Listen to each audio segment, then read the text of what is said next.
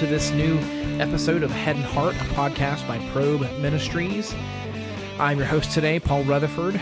Probe Ministries exists as a nonprofit Christian ministry to help Christians think biblically, have a biblical worldview, to equip ambassadors for Christ and free those who are captive to culture. We're going to be talking today about the grand narrative of the Bible. The grand narrative of the Bible. And to do that, I have my friend and coworker, colleague of several years, Tom Davis, with us today. Tom, how you doing? I'm doing good. How are you doing? Good. I'm doing all right. Glad to be having this conversation with you, man. Yeah. Cool. Why don't you tell the listener who hasn't met you before a short bio about yourself? My name's Tom Davis. I got my undergrad in philosophy. I got an MA in Christian apologetics from Biola University. I've worked for the Baptist Student Ministries. I worked for Ratio Christi, and I did all that before coming here. I've been here at Probe for 5 years, so I'm here doing research. And speaking of research, what are your interests? What are your areas of focus?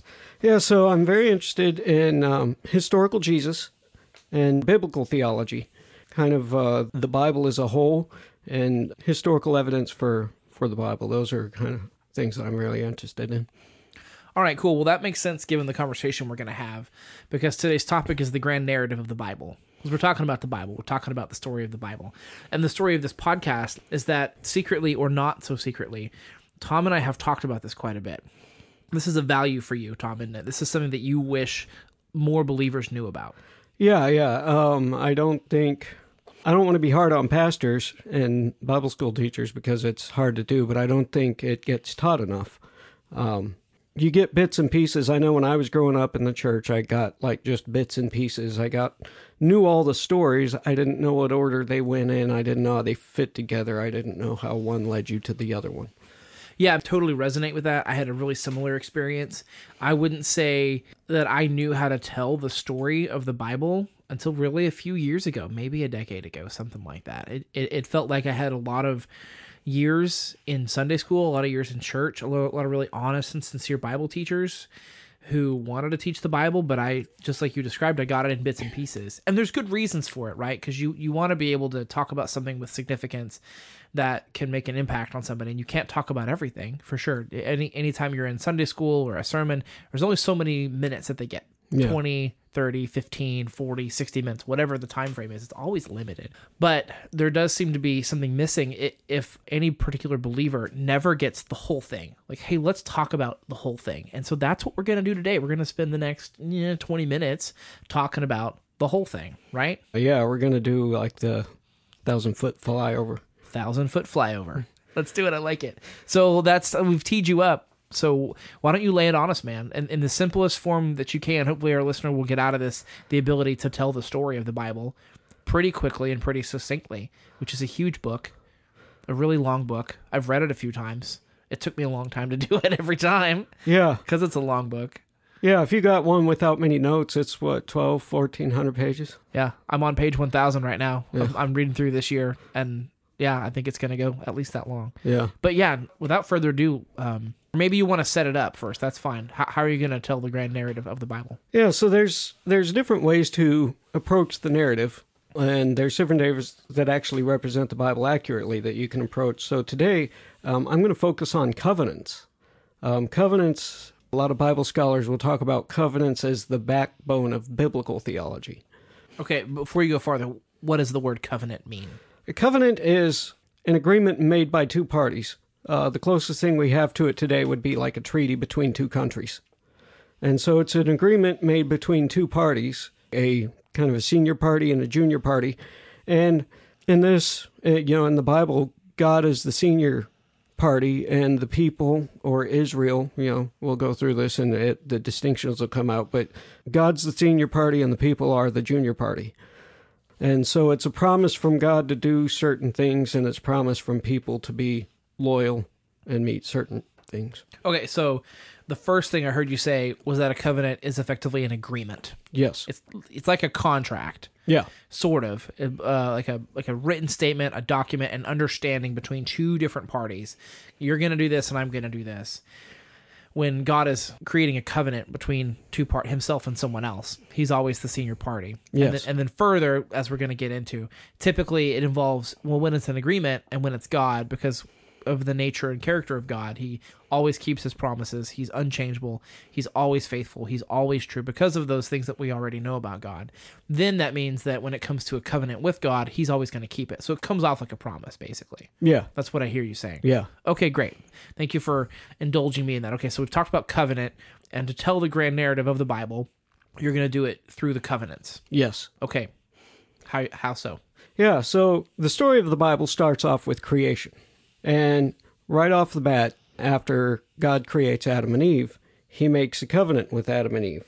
He says, "Be fruitful and multiply and fill the earth and subdue it and have dominion over the fish of the sea and over the birds of the heavens and over every living thing that moves on the earth." So this covenant, they're basically to take care of Eden, and also a lot of scholars think that it's to spread Eden across the earth. So they're supposed to tend the garden, take care of this place that God has created for them and put them in charge of. But it's not really too long after that Adam and Eve fail. They are tempted by the serpent. They choose the knowledge of good and evil over the knowledge of God, and that brings on consequences. They get kicked out, and there's a curse on Satan. And, there's more to this curse. This is called the Adamic covenant. So there's more to this curse than I'm reading here, but since we're doing it pretty quickly, I'm going to focus on the important verses. And this verse is Genesis 3:15. It says, "I will put enmity between you and the woman," he's talking to the serpent here, "and between your offspring and her offspring. He shall bruise your head, and you shall bruise his heel." And so as the story goes on, you find out that the serpent is Satan. So the offspring of Eve is going to deal a death blow to Satan. It's going to bruise his head. But the offspring of Eve will also be wounded in the process. And so now they're kicked out of the garden. They're not allowed back in the garden. So they go on, and things actually get worse. You have Cain killing Abel. You pretty much get violence in the next part, and it gets so bad that God is going to destroy the world with a flood. It's kind of a decreation moment. He's going to wipe out all the things except for Noah.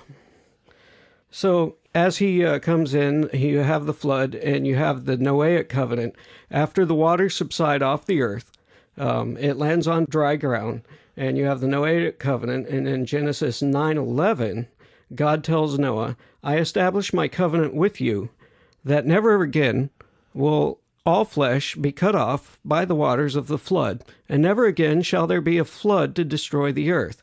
Now, this is part of it because Noah is also told to be fruitful and multiply. Basically, the creation covenant is repeated, and then God makes a new one with Noah specifically. And so he's not going to destroy the earth, and they're going to be cut off. But quickly things go bad. You have wars again, and then you have humanity that tries to build a ziggurat or a temple that goes to the heavens. They're trying to, since become gods themselves, kind of invade God's realm. And so then he scatters the languages and scatters the people over the face of the earth. And so as that's happening, you come in, and then you have the next covenant. Okay, before we move on, there's a lot going on here. And so I just want to make sure that I'm tracking with the story. Yeah. So I'm your host today, Paul Rutherford, and we're talking about the grand narrative of the Bible on this Head and Heart podcast with Tom Davis. Thanks for explaining this to me, Tom. And so we talked about telling the story in terms of covenants, in particular with God having an agreement with people. The first thing that I heard you say was that God made an agreement or a covenant with Adam. And that was where he said, "Have dominion over the earth, be fruitful and multiply." Yes. Is that right? Okay, so if I'm summarizing here, because I love stories, I love being a student of humanities, you and I talk about story a lot. So this is the story of a God who is, and a God who loves, and a God who is creative. And he creates the universe in the beginning. And as a part of the universe that he creates, he puts something in his creation that reflects his own image, an image bearer, something that looks like him in a certain way, and that is man. And this man has a special task and a special mission to carry out as part of the creation. And he also has a special relationship with the creator, something that the other parts of the creation don't have. Yes. Am I following you on that? Yes. Okay. So that was a, if we're going kind of blow by blow, if you will, or if maybe the better way to put it is covenant by covenant. The first agreement is between God and Adam. And then the next thing I heard you say was that there was an agreement between God and Eve or Eden. After man had sinned and fallen, he cursed the serpent, he cursed Adam, he cursed Eve, and also prophesied what was to come later, what he was going to do later in his creation. Yeah. Do I have that second movement right? Yes. Yeah. It's basically, it involves Satan, Eve, and Adam. Each one of them to get a curse, but there is also that promise in there. So yeah, that's pretty correct. Okay, and then so that vein continues, and this is the first time where creation has rebelled. That's the significance of the fall. Yes. That's the significance of this covenant that we're talking about. But in a continuation of that, mankind just continues to be wicked, continues to be evil, continues to be violent. The earth is just filled with pride and arrogance, and I think what you were talking about with man, rather than doing what God told him to do, which was make more Eden, take Eden, the garden that I've made, and I want you to turn the entire earth into an Eden. Rather than facilitating that, man decided, hey, rather than you being God, I'm going to be God, and I'm going to create my own temple, my own religion, and I'm going to build myself a monument that takes myself up into the heavens. Yeah. Did I get you? Yeah, on yeah. that? And in the meantime, God destroyed all of humanity except for Noah. Yeah, because he destroys all of humanity except for Noah before they build the ziggurat and try to make themselves God. Yeah, okay. But yeah, that's basically what's going on with the ziggurat. And in between, you have the weird thing with the sons of God and the daughters of man. Right. Which theologians and Bible scholars debate what that means. And, then you have just a series of people killing people being ruthless. And that culminates with the flood. So God kind of just wipes everything out. He was like, enough of this. And he wipes all of that out and brings the flood, but he saves one family. And that family is to pretty much carry on God's work. Okay, we'll keep going. So those are the first kind of three movements. All An right. agreement with Adam, an agreement with Eve or Eden, then an agreement with Noah. Yeah. Those are the first three movements. What's next? Yeah, so the next one is the Abrahamic covenant. And this is Genesis 12, 2 and 3. God tells Abraham, "And I will make of you a great nation, and I will bless you and make your name great, so that you will be a blessing. I will bless those who bless you, and him who dishonors you I will curse. And in you all the families of the earth shall be blessed." So God is going to bring restoration and bring a blessing to all of the earth and all of humanity through Abraham and his family. Okay, so this covenant is with Abraham. Yes, and what's required of him and his family is loyalty to God. And as we've seen already with the previous covenants, that's a problem. Yeah, there's not a good track record on man's side No. of keeping up his end of the deal. Yeah, and as we look at it, Abraham fails, and then Isaac and Jacob fail.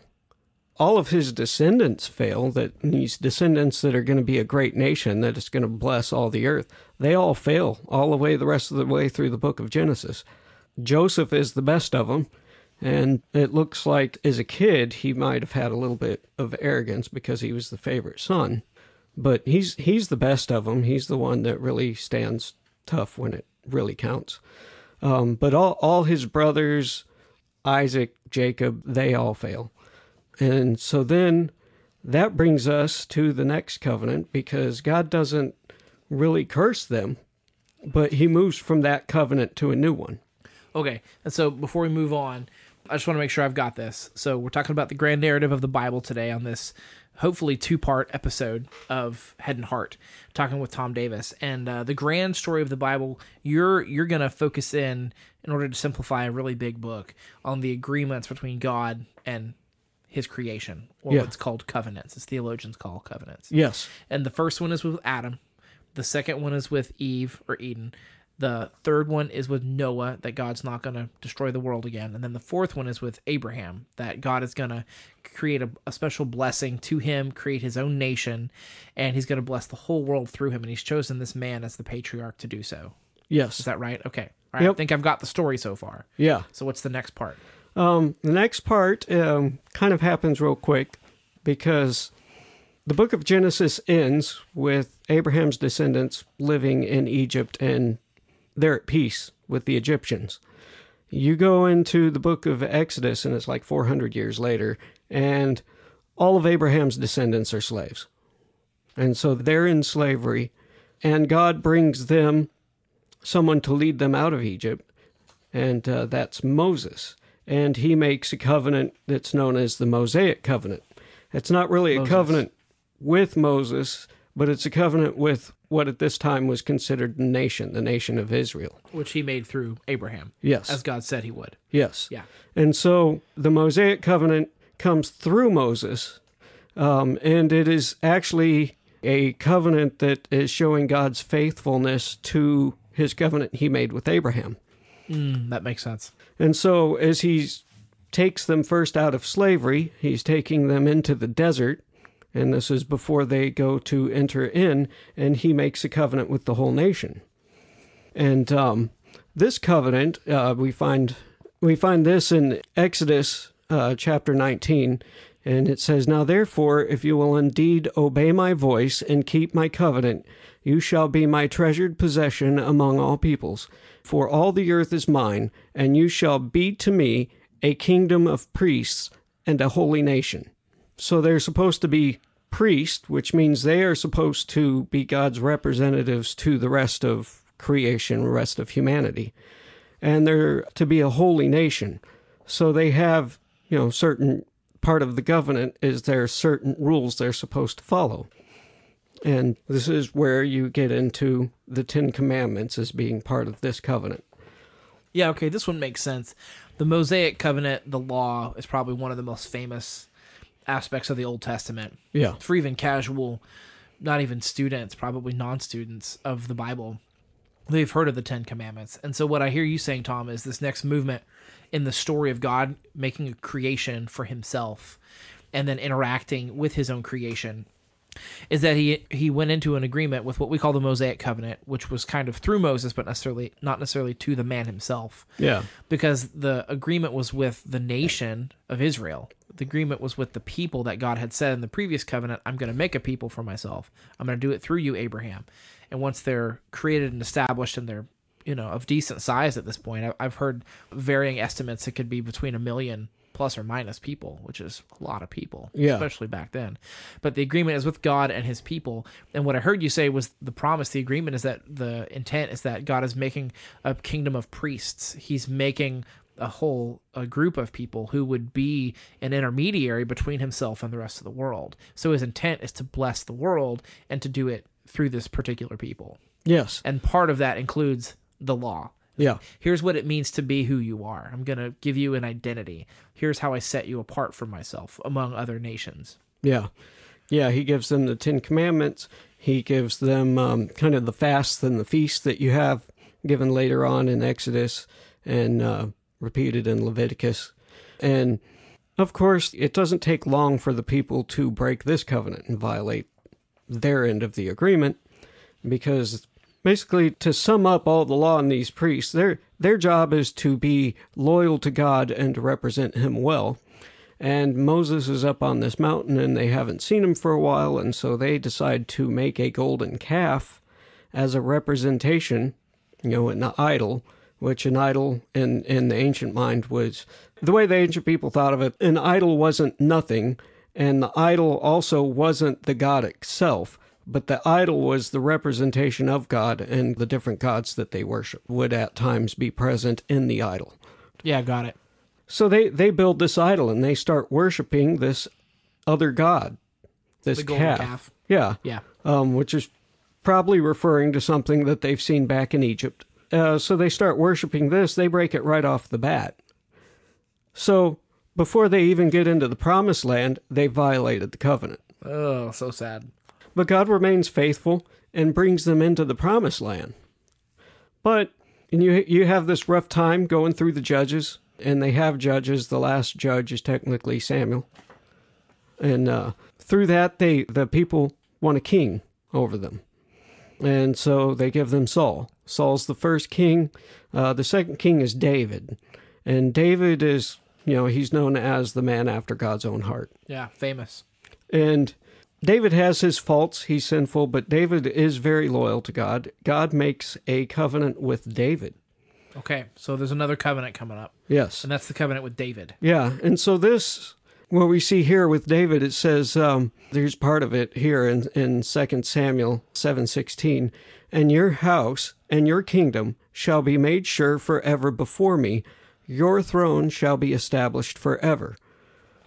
So there's going to be an eternal throne, and one of David's descendants is going to be on that throne. So a forever kingdom. Yes. Through one of David's descendants. Yes. Okay. And David is the best of the kings. You have Saul, who started off good but finished as a very bad, selfish king. And then you have David, who's the best of the king. And you have some other good kings, but it's basically downhill after David. Yeah. Second Kings and Second Chronicles is a beating to read through. Yeah. It's just a litany, mostly bad kings. Some were okay. Yeah, they're unfaithful. They're worshiping other gods. They're making sacrifices to other gods. Their thinking is, we want to be loyal to God. The Hebrew name for God is Yahweh.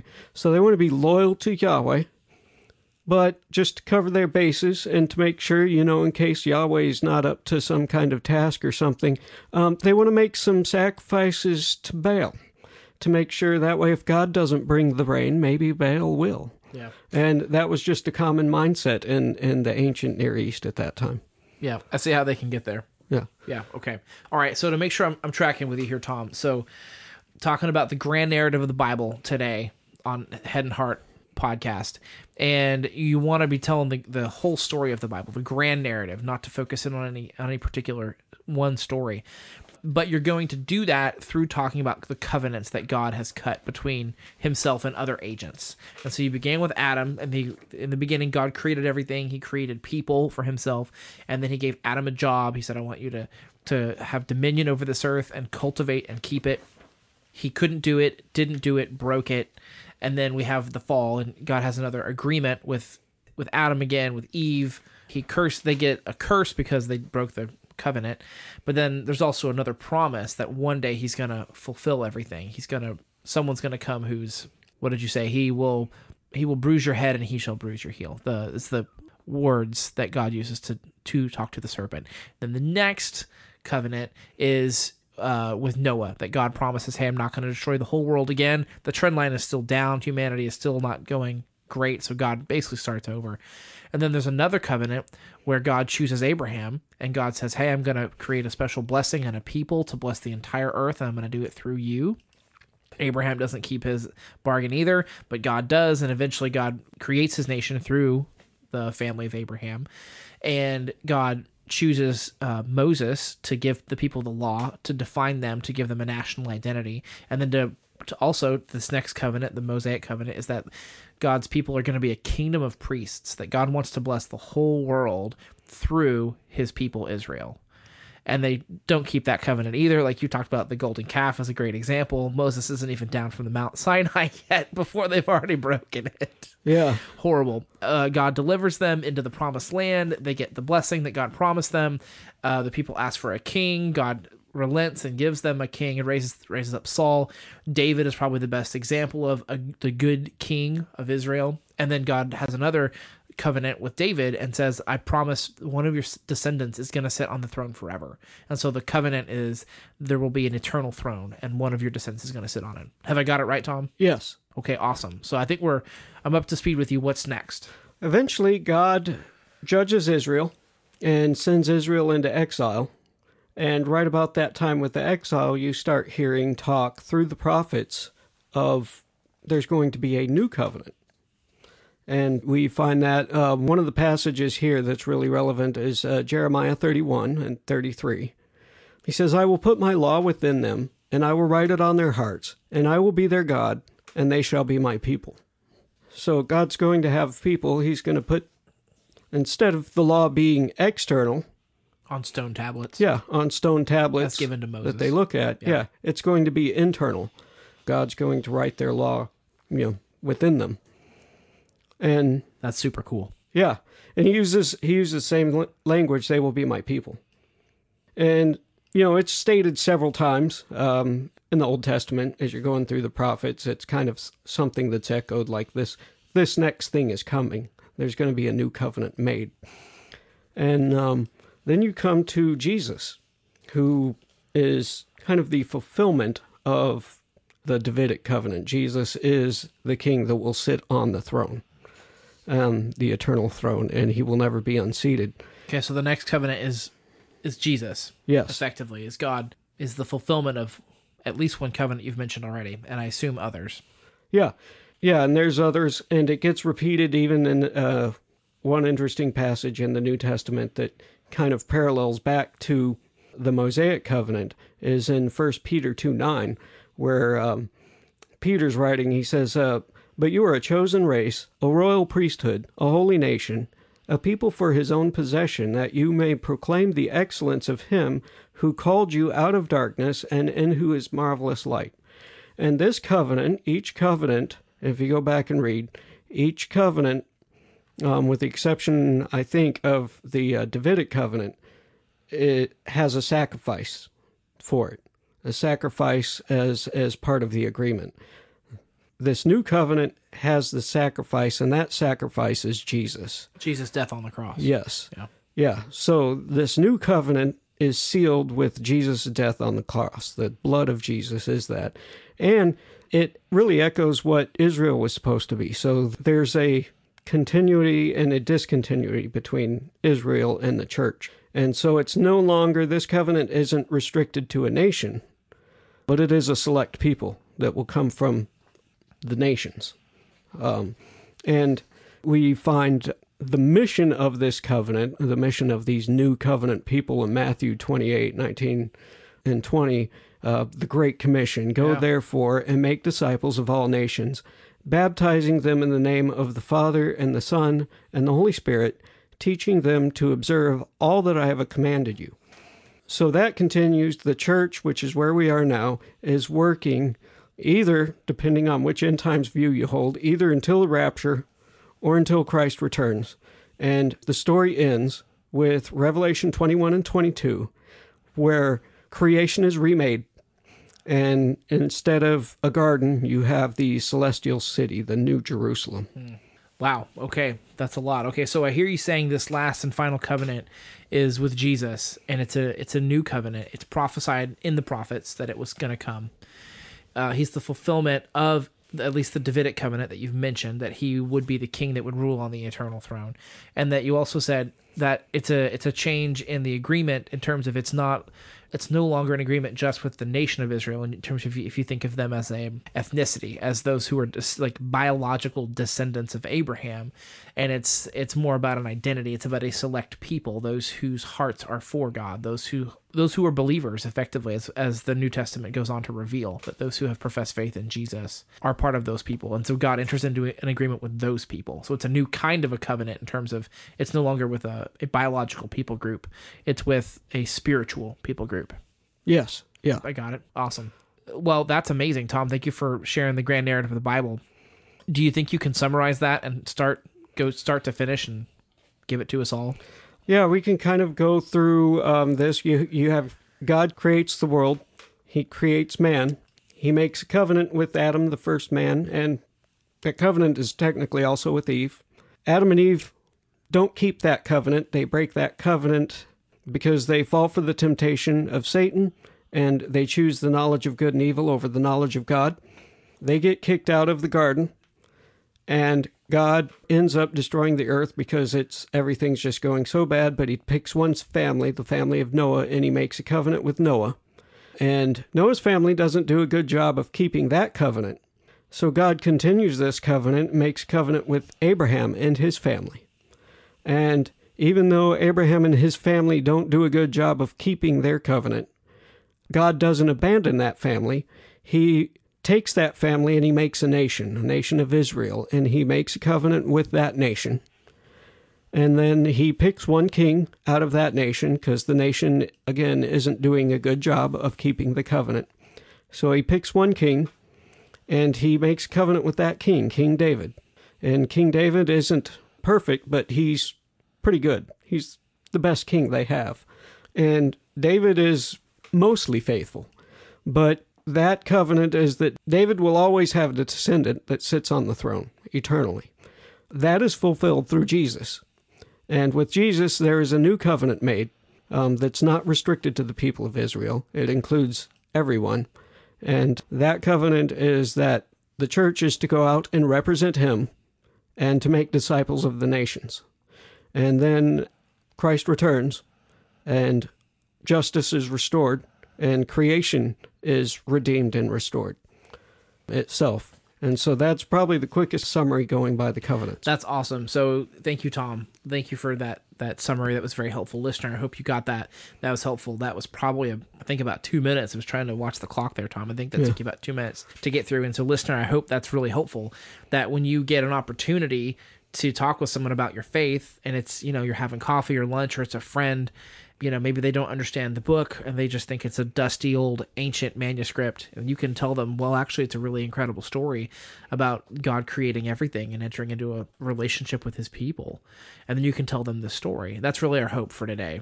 Yeah. Yeah, that was really good, Tom. I appreciate that. And just to comment for myself, I just think that's incredible how the story goes. Yeah, it's really fascinating, and the way it connects everything in the Bible, and it does, kind of holds it together. And it's beautiful how I love a happy ending. I'll be a sap. I'll own it. I love happy endings. What can I say? Yeah, and this is a very happy ending. Very happy ending. It's amazing who we understand God to be, loving and powerful and all knowing and all good. And he creates a universe for himself and for his glory, and creates a people and a relationship, and they're just filled with this hope and this wonder, but then sadness enters because they break it.